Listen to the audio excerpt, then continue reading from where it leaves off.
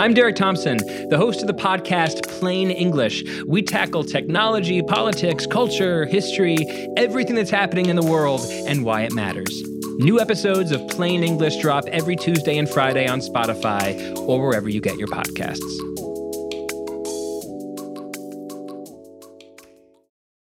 This episode is brought to you by Kia's first three-row all-electric SUV, the Kia EV9.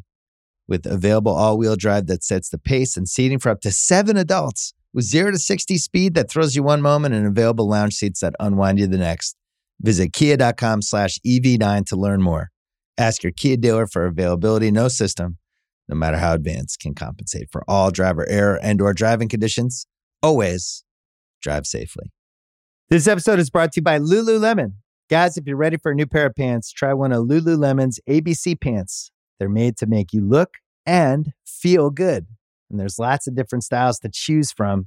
My favorite, because I walk around LA every day, I like the joggers. I'm not jogging, I'm just walking fast. But if you're working out, I would try them out. And if you want something a little sleek, maybe business-like, maybe try the ABC Slim Fit trouser. But I am a joggers guy.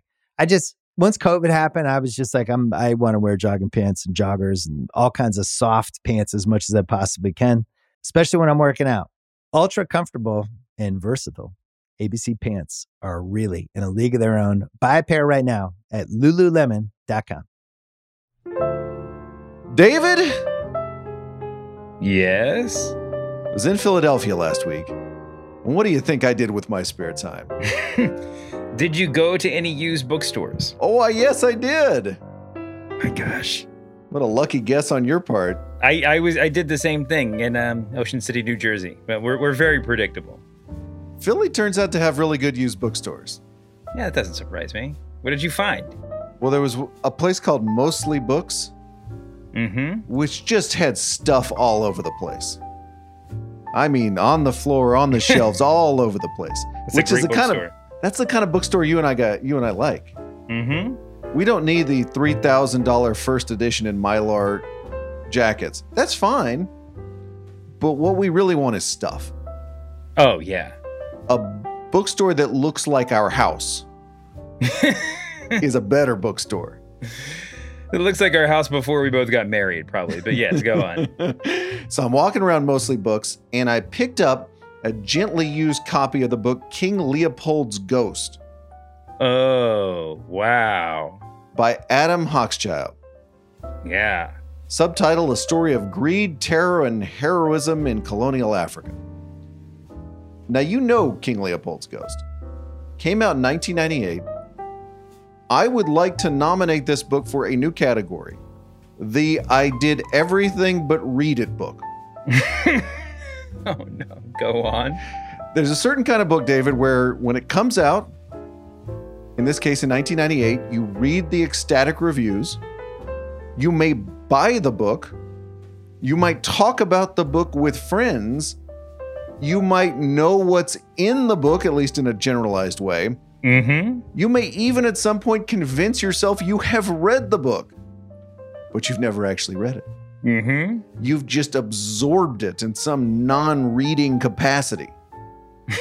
Now, what I want to know is, what are the I Did Everything But Read It books in your library? Well, not in my literal library. You mean in my my metaphorical library? The library of your mind, sure. Well, does it count if you read the New Yorker article that the book was based on? Does that you did put that criteria in there? I did everything but read it, but I also read the New Yorker excerpt.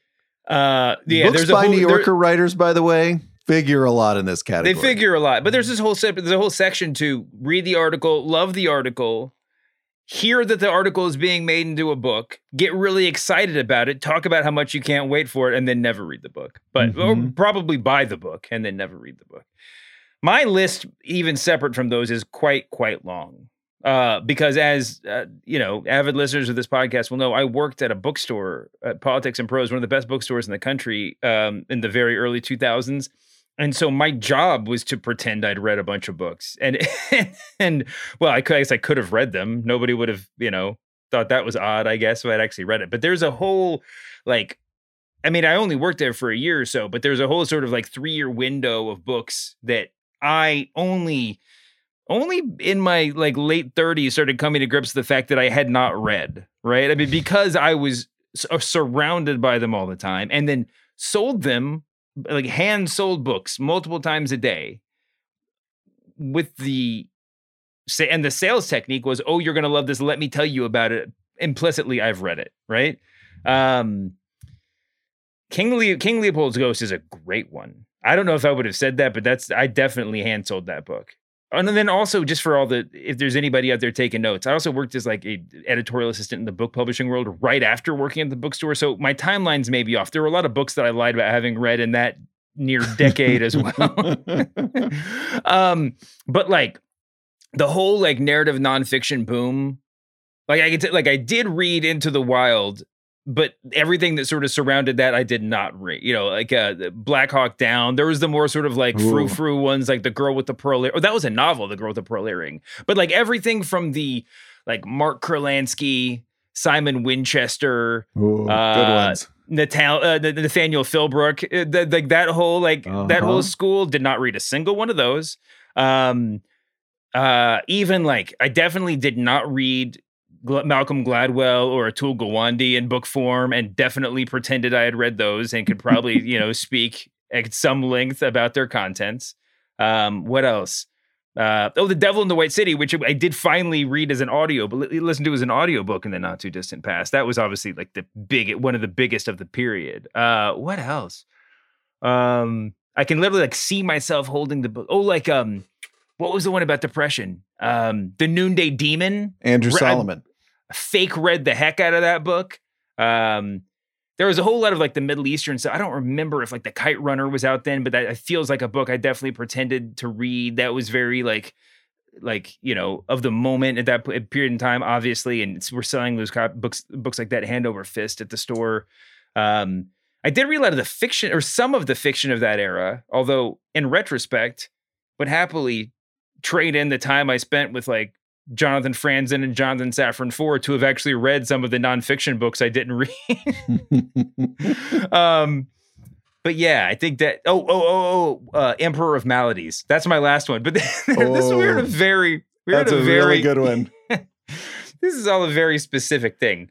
But yeah, I mean, there's definitely more books in my later semi-adulthood that I didn't necessarily lie about, but just sort of was so familiar with something that it felt like I had, like you said, everything but read the book. Man, the list probably is too long. It's such a fascinating category because you could probably put you or I on a podcast about these books. And if there were at least 3 or 4 guests, we could probably hold down our part of the podcast. Oh, yeah.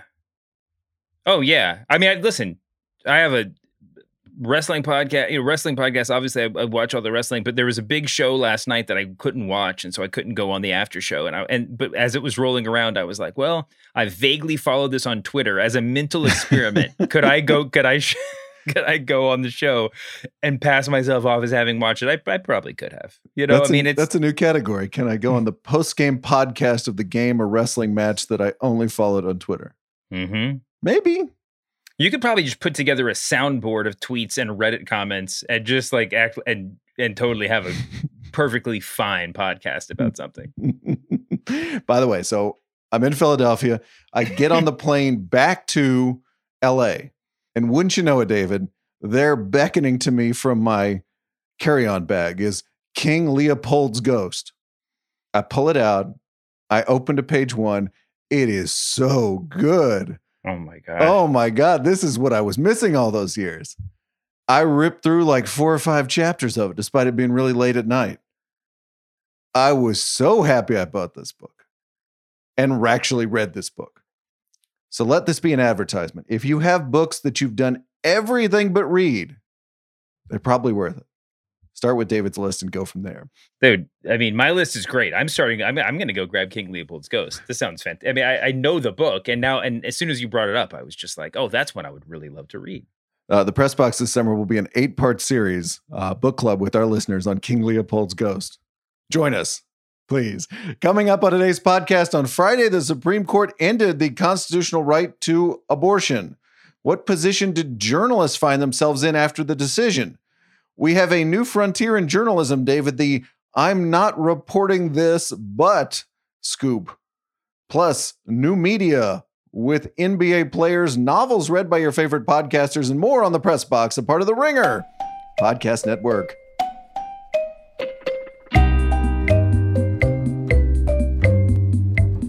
Hello, media consumers. Brian Curtis, David Shoemaker, and producer Erica Cervantes here. David, the Supreme Court draft opinion that was published in Politico last month turned out to be a pretty accurate roadmap to future events. On Friday, the court reversed the 1973 decision, Roe versus Wade. There is no longer, the court's 5-4 majority says, a constitutionally recognized right for women to have an abortion. Now, reversing a 49-year-old ruling is a highly emotional moment. If you're politically inclined like David and I are, it's an awful moment. There are reporters out there, David, who'd like to say that. But as soon as the Supreme Court's decision came down, several news organizations said, by the way, please suppress whatever it is you feel and do not tweet. The New York Times, according to Jay Rosen, repeated language from its social media policy. If our journalists are perceived as biased, or if they engage in editorializing on social media, that can undercut the credibility of the entire newsroom. The Gannett chain of newspapers sent an email per Hannah Tamiz of The New Yorker, which said, you cannot use social media to take a political position, criticize or attack a candidate, or express personal feelings about an outcome or ruling. So if you're a reporter at the Austin American-Statesman or Indianapolis Star or another Gannett paper and you're upset, you're not allowed to tweet that you're upset. What do we think of journalists not being allowed to weigh in on this decision on social media? Oh, man, it's tough. I mean, I think that, well, let me just start by saying, like, I understand the position of whoever's writing the newsroom memos and where they're coming from. There's definitely been times in my work history where either I or someone else has said, when something happens, like, this is probably not a great time to be real active on Twitter, right? I mean, and it's not about politics or anything else. It's just about kind of temperance, you know? And obviously the higher up, like the higher that message comes down from, the more sort of mechanical and the more it feels just like you're suffering under a dictatorship, you know, and that's a really justifiable feeling. But I can understand where it begins, right? I think that it's in some ways this is an extension of, and I think the feeling is that it's an extension of the Trump era sort of conundrum that a lot of newsrooms faced when they were, you know, faced with dealing with lies as if they're facts, right? Like, what weight do you give to something when someone is just like lying on his face or just completely incorrect? Is that because that goes beyond the standard definition of politics or whatever else, you know? But, you know, this does feel like sort of it's really easy to see why someone would say this is not I'm not taking a political stance by saying that this is a incredible, like, moral and cultural catastrophe that should be acknowledged as such, because by defining it down to a one side versus the other political disagreement, you're actually giving too much credence to an illegitimate side of the conversation, both because a lot of people who are arguing on one side aren't arguing in good faith, but also because this isn't I think to most people on both sides, most vocal people on both sides, but particularly to the people on the pro-choice side, this is not a matter of politics. You know, this is a matter of, like, inherent rights. You know, it goes much deeper than any sort of legislative act or judicial ruling or anything like that. So to tell people that they can't voice an opinion on this, obviously that memo is coming down because it's such a contentious issue, because it's such a big, you know, because it's going to be such a big deal that people are going to be paying attention to what reporters say. But it's a big deal because it's a big fucking deal. You know, you can't just hand wave it away. I have some sympathy, like I said, for, bosses who are trying to figure out the best way through this. But I mean, an edict like that just really seems to be misguided at its like moral core. Kyle Koster of The Big Lead points out an additional sentence in the Gannett email. Get a load of this. If you notice a newsroom colleague posting inappropriate comments, immediately alert your supervisor. This is like the Texas abortion law. This is like you see something, you say something, and you get $10,000 for like pointing out that your coworkers going mad on Twitter. I mean, that's kind of crazy. Can you imagine that? Are you liable if you saw it and didn't say anything? No, well, I don't think this has the rule of law, but they are saying, please tell us immediately if you see someone violating our social media policy. It's wild. Pretty wild. It's funny because I feel like you and I have talked about this a couple of times. In certain ways, I like that newspapers are anachronistic. I like that they're different. I like that in the case of the New York Times, they're not just publishing political stuff that's going to get lots of traffic and op-ed columns that are going to get lots of traffic. They also cover the arts and ballet and books and other things that you and I are interested in. There's something old-fashioned about that. There's also something old-fashioned about the way they deliver articles, which sometimes is kind of cool. I just want to read an article about this. And then my favorite podcasters will chew on it later. I'm not talking about both sidesing political things or something like that. I'm just saying sometimes there's something kind of nice about them.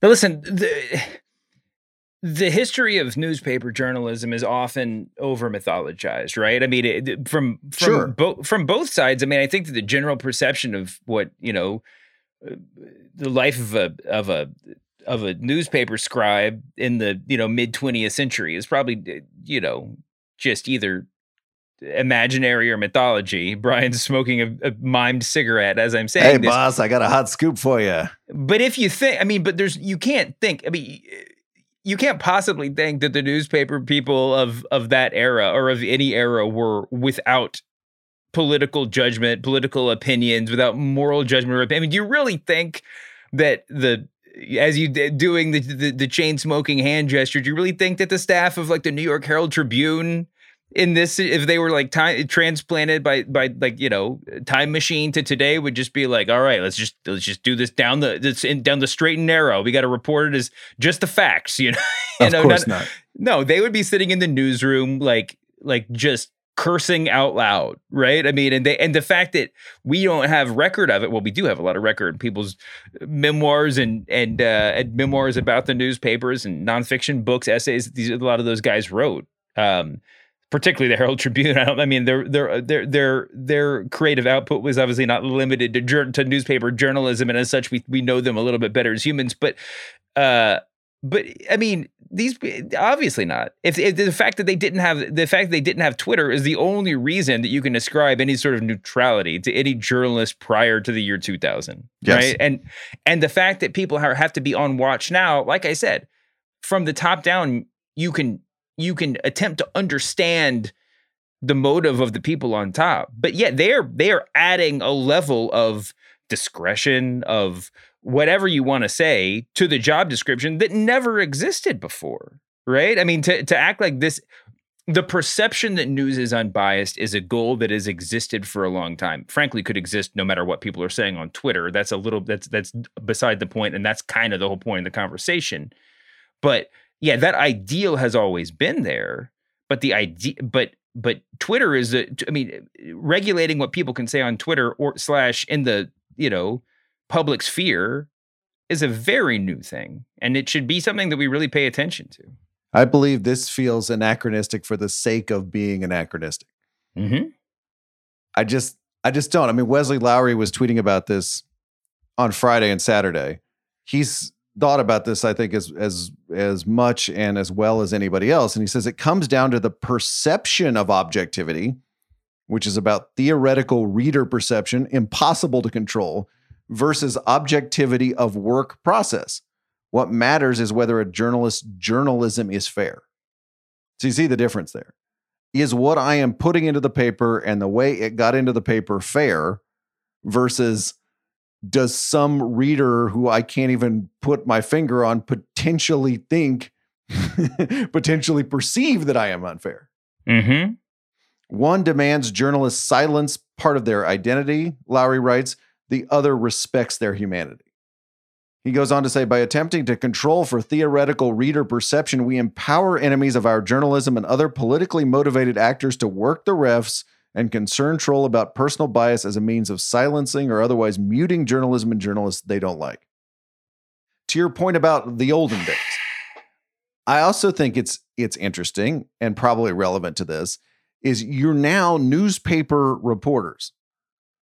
We used to live in a world of newspapers. That world has shrunk. The world of not newspaper reporters has grown exponentially since then.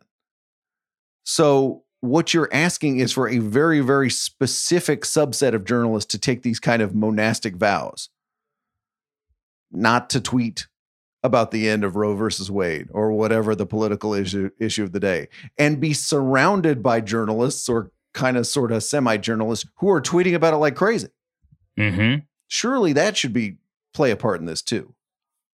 Yeah. Well, to go with what you said about the sort of concern trolling. I mean, this is one of the biggest issues that journalism sort of has to take on. And it's obviously very separate. You got to be able to walk and chew gum to deal with this issue because it's totally separate from like the real day-to-day operations issues of what you do as a job.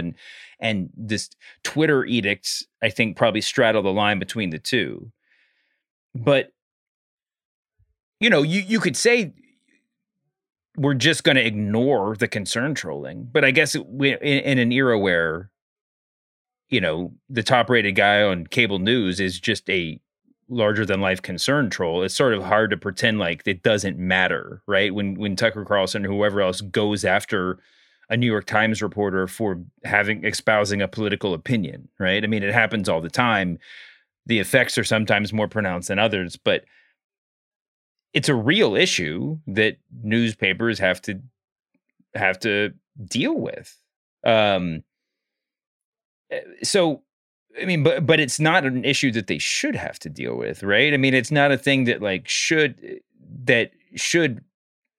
no one believes that should actually like affect the way that they do coverage, that they do journalism and assign coverage or whatever else, and yet it's going to. And so, I don't know. I feel like the time spent writing the don't tweet memos is probably better spent actually figuring out an organizational plan to deal with the sort of concern troll present and future. These people are going to attack us no matter what.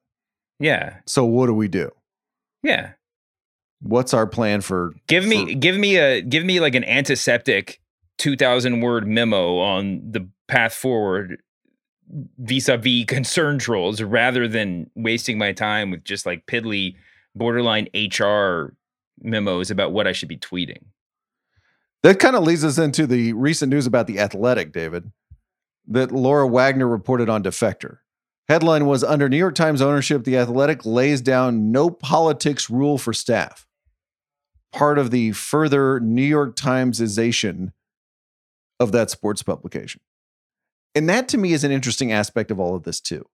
We're not just saying to our political reporters or the person that covers the Supreme Court, hey, can't tweet about this. That will undermine the image of the newsroom. We're saying that to the Golden State Warriors beat writer, the person that reviews music for the newspaper. We're saying that to everybody. Now, maybe it's something you pointed to or nodded at a couple of minutes ago, which is it's just too complicated to do it any other way.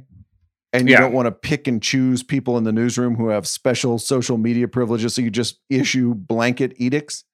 But that was an interesting aspect of this to me. Yeah, I mean, I think that there's I have a lot of issues with this. But let me just take a really narrow view of it. I mean, I'll make a really narrow argument. If you look at a place like The Athletic, you look at the sports journalism landscape more broadly, what you see is a generation of quote unquote sports writers that have an outsized representation of people that come from the podcasting and blogging worlds, right? And I think sort of inherent in a lot of that is that your personhood is built into your writing. We've talked about this a lot of different ways. You could tell somebody not to talk about political things, but like the person you hired if the person you hired has a personal experience that they would normally talk about, or that that would normally be applicable to not the beat, but just their public presence, it's crazy to think that something as impactful as Roe versus Wade being overturned would not be a part of the discussion, not be a part of the personality of the person that you hired for their personality, right? Mm-hmm. And we already have Clarence Thomas out here talking about all the other landmark cases he wants to go after. Do you really expect that all of your gay employees are going to just like stick to sports if they go after gay marriage next? Do you think that's an appropriate thing? Is this an appropriate expectation of your newsroom? I mean, I understand the motivation, but it's just like, there's some things, we've joked about this in different ways. There's sometimes when you say something or tweet something or write something, all that someone should have to say is, man, you're sounding a lot like fill in the blank right here. If you're sending out a company memo and that could basically be distilled down to stick to sports, knowing like knowing just the modern history of that phrase, maybe back off, maybe reconsider.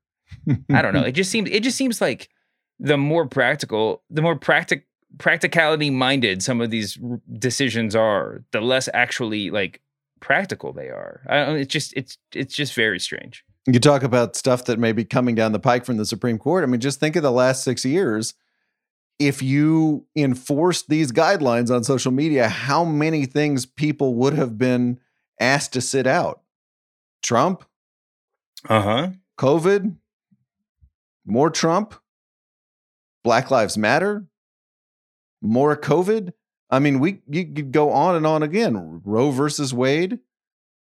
We're not talking about one moment in time here. We're talking about a whole period of American life. And to sort of look back into history for guidance now is in some ways helpful, but in some ways it's totally impotent, because we have such a divided America right now. And I know it's sort of like just trite to say at this point, but like there's going to be times in the future where the line should be clear, right? If you had like a political party in America that was like pro-Nazi in 1936, could we not comment on Nazism during the summer games, like during the Berlin Olympics? Like, would that be out of bounds?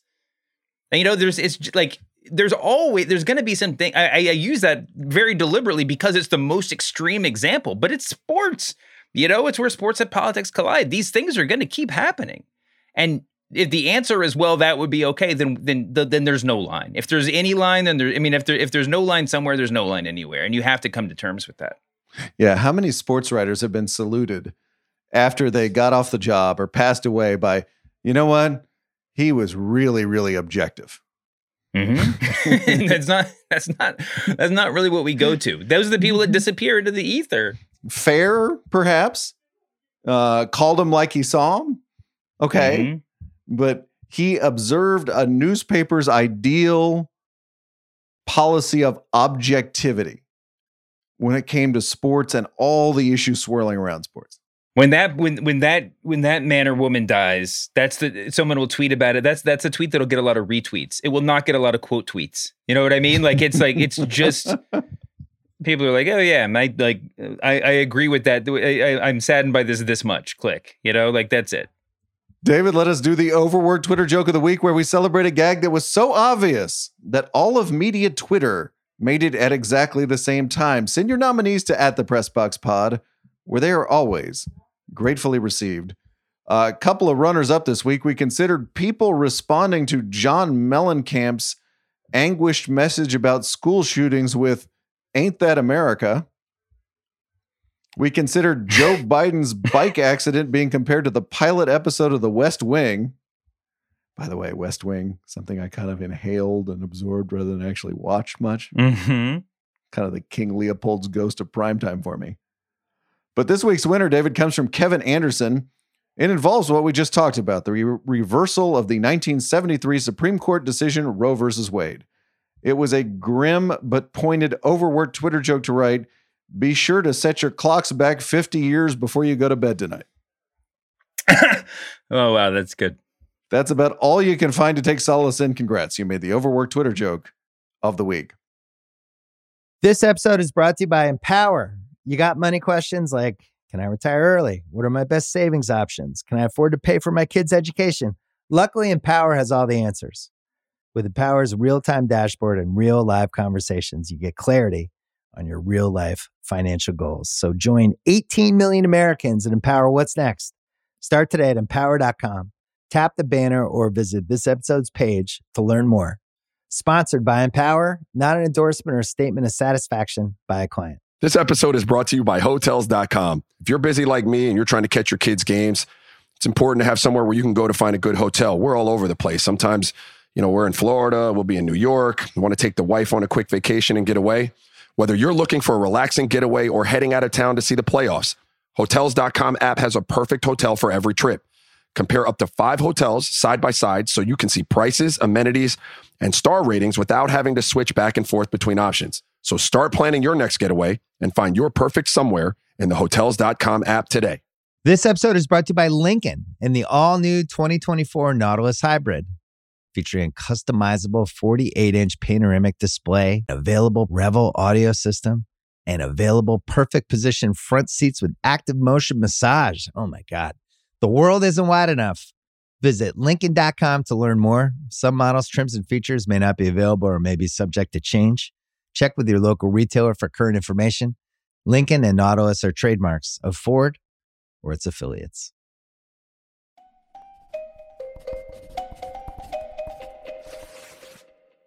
All right, in the notebook dump, David, I have several items I want to run by you.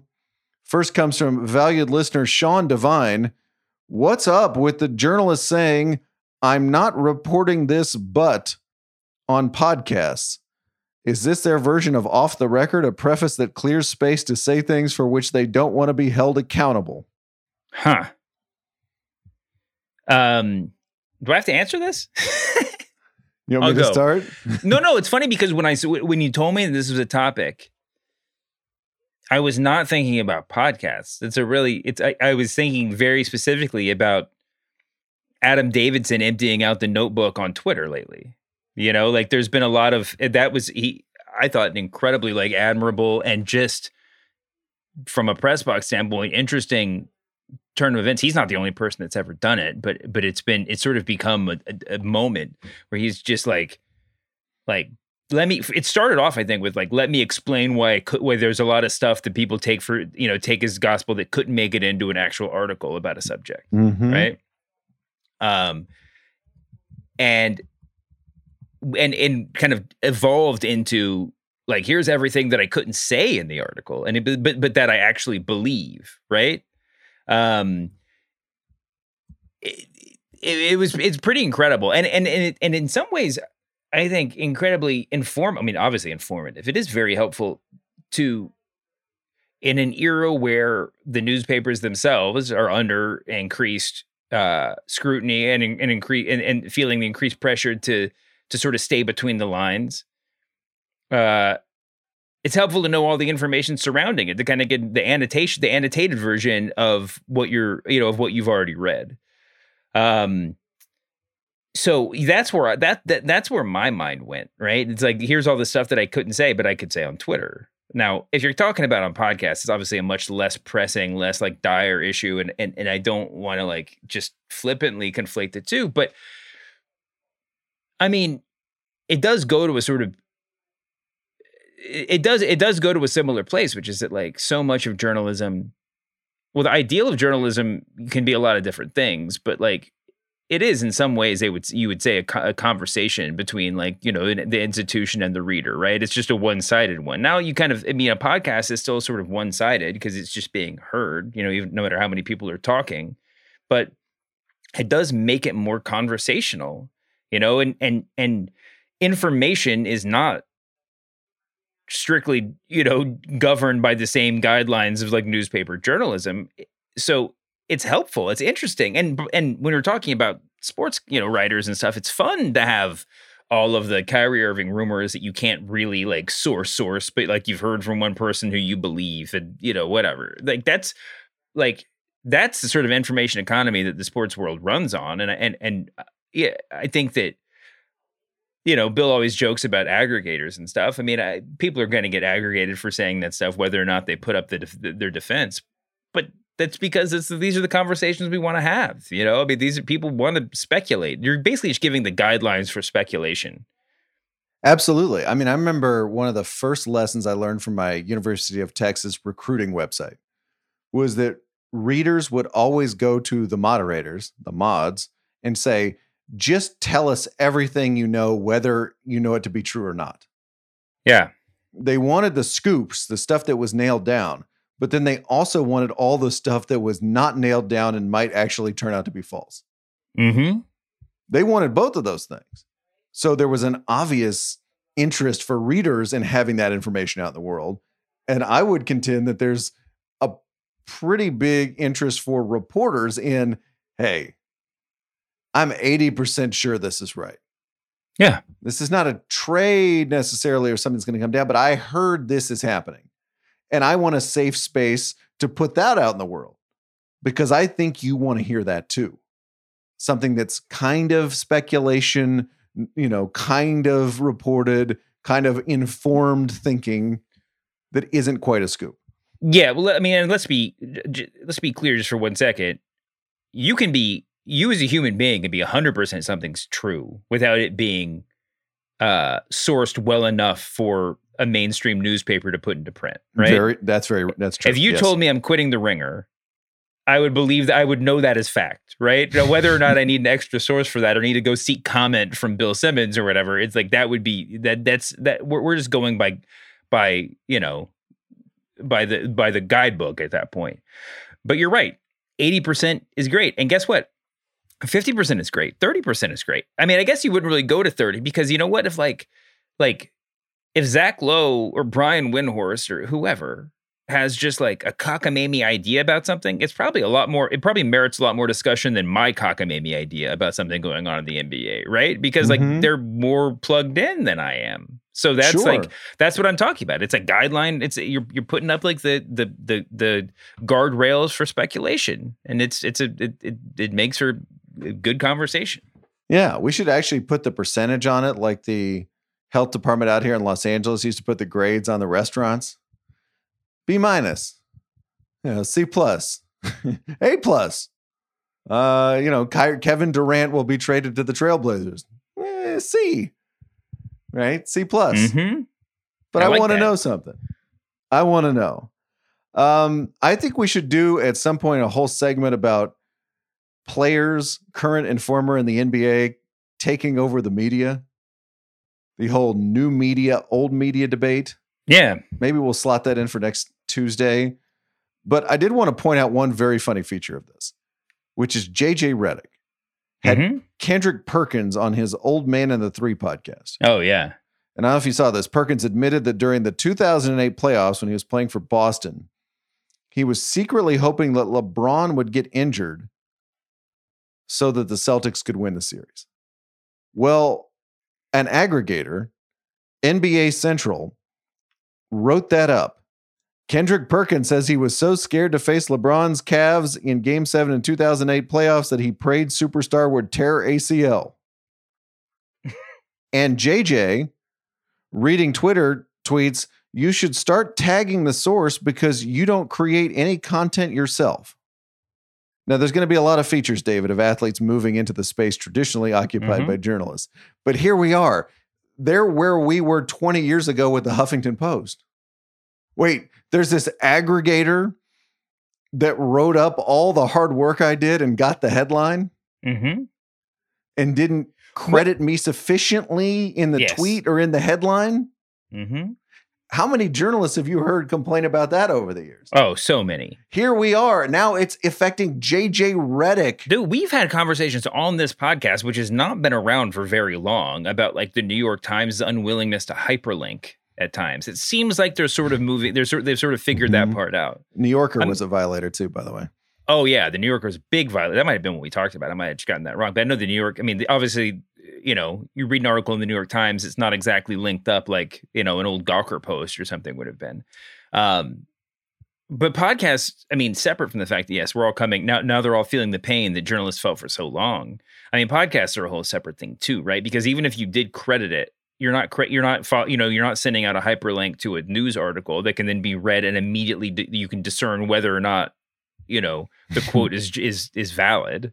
Whether or not the pull quote or the scare quote or whatever else is like what the article is actually about. At this point, you'd be linking out to a podcast that someone now has to say, well, am I going to spend an hour trying to figure this thing, trying to figure out what the context clues were for this? Sometimes they do the clip. Yeah. But of course, then you have a minute and you're not sure what was said in the minute before that and the minute after that. Mm-hmm. And it may be totally out of context. Well, there's also, I mean, listen, a lot of people are doing that now, right? We do podcasts, we put up we could put up little video clips, we put up, quotes or whatever. I mean, I used to joke at the Ringer that we should just aggregate Bill before anybody else got the chance to, right? Just like push pause on publication for an hour and just pull everything out that could possibly get out there and whatever. Bullet points. But for the vast majority of the audience, they're only coming to it in podcast form, and they want to experience it as a new thing, not as something with a spark notes on the side. It's an interesting dilemma because it's just like all those whatever Instagram scam artists of years past. They're still out there, but people who just like steal other people's content and republish it and have 1 trillion followers or whatever else. You get a lot. I mean, you can get a lot of traction just by like grabbing other people's stuff and circulating it. Half the stuff. I mean, I don't follow any people like that on Twitter, and I feel like a quarter of the stuff that I see is stuff like that. I mean, it's the nature of the beast in some weird way. I want to make it clear that here at the Press Box, we are pro aggregation. Grab away. Put it in any context you want. We'll take it. Whatever you want to do. Oh, we're an open source podcast here. Another news item for you, David. This just came down right before we started.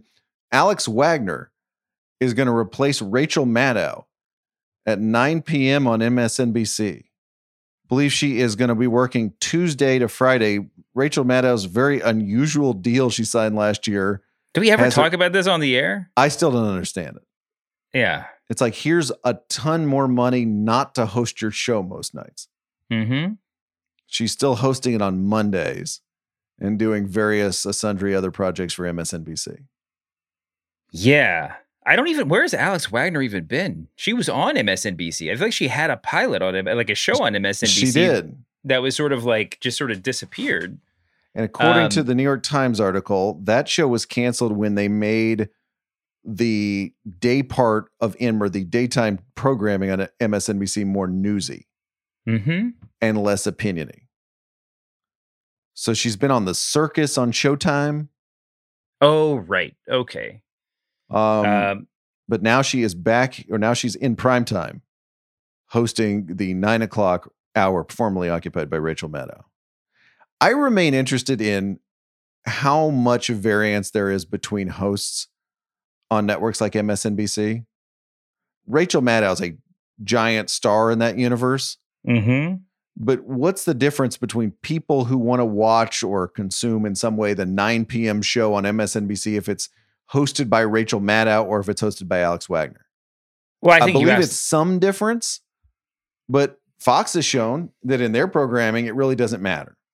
They've substituted all kinds of people in and out of the primetime shows, and everyone seems to be a bigger hit than the previous. Yeah, but part of it is the machine that they put behind people, right? The machine that went. I mean, Tucker Carlson had failed, at multiple TV show jobs before he got this one, and obviously he made a really deliberate decision to just become a terrible human being for ratings. And but part of it is that Fox, put him in that spot and sort of anointed him and got behind him, and obviously didn't react to a lot of the various pressures that have been exerted to try to get him off the air. But it's tough. I mean, you're right. I think that, it's funny. Ali Velshi's been hosting a lot of the Maddow blocks when she's not been on the air. And I love Ali Velshi.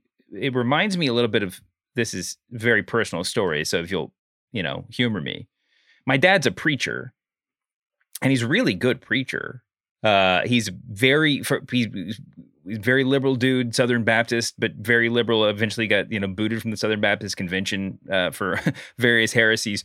But he's very intellectual, but also just, comes from a very traditional, like, emotive place. He's not, not grabbing the Bible and waving his hand at the sky or whatever, but he's not just a robot up there. But for the region that we grew up, he was incredibly intellectual. When I left home, went to college and started going to churches, I ended up going towards the churches that were like incredibly intellectual, incredibly eggheady, because I couldn't replace the total package of my father. Obviously, this is my very personal opinion, but like, you go to the one thing that you can like really put a score on, put a number to, right? They got they studied, they did all the research, they did everything else, they hit those beats. And in a lot of ways, I feel like that's what Ali Velshi did for the Rachel Maddow audience, right? It's like he was incredibly like meticulous, and I mean this as a compliment, competent at the job.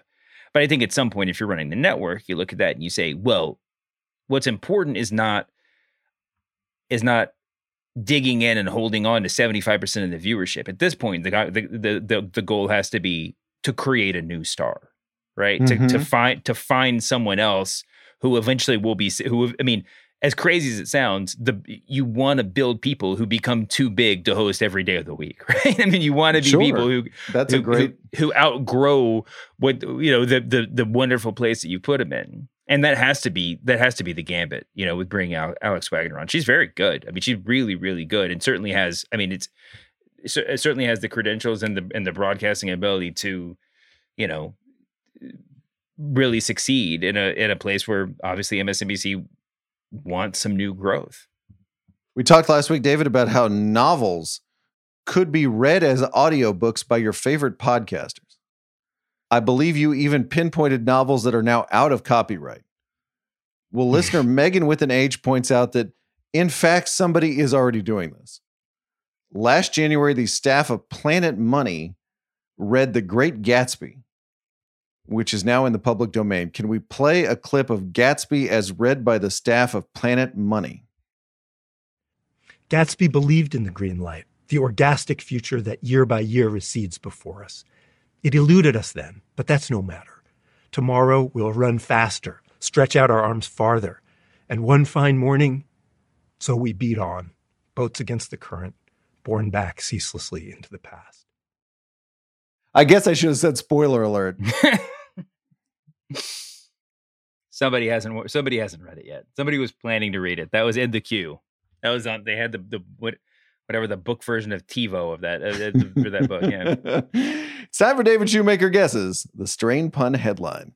Yeah. Today's headline, David, comes from valued listeners Matthew J. Burley, Zach Jones, and Matthew Moore. It's from the New York Times.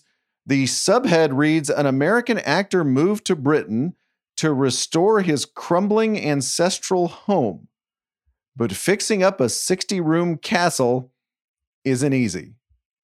So we are fixing up a British castle. What was the New York Times' strained pun headline?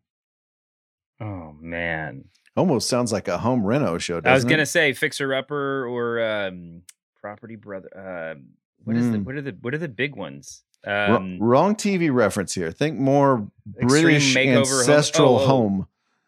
What was it? Trading Spaces? Or sweeping British estate. Oh, Downton Abbey? Or photographed in kind of upstairs, a soft, downstairs? beautiful light. Yeah, Downton Abbey. So this would be, it was crumbling, remember? Downton Shabby? Downton Shabby. Oh, that's good. Downton Shabby. He is David Shoemaker. I'm Brian Curtis. Production magic by Erica Cervantes. I was on the East Coast last week to record some podcasts. Talked to Angelo Cataldi in Philadelphia. Yeah. And then I went up to New York. So coming Wednesday, David, Pablo Torre, who's done many things at ESPN, now host of the ESPN Daily. We talked about podcasting. We talked about the process, just enough to get everybody all worked up. And what happened to High Noon. Very interesting conversation. That'll be Wednesday. David and I are off July 4th, which is Monday. We're back Tuesday with more lukewarm takes about the media. See you then, David. See you later, Brian.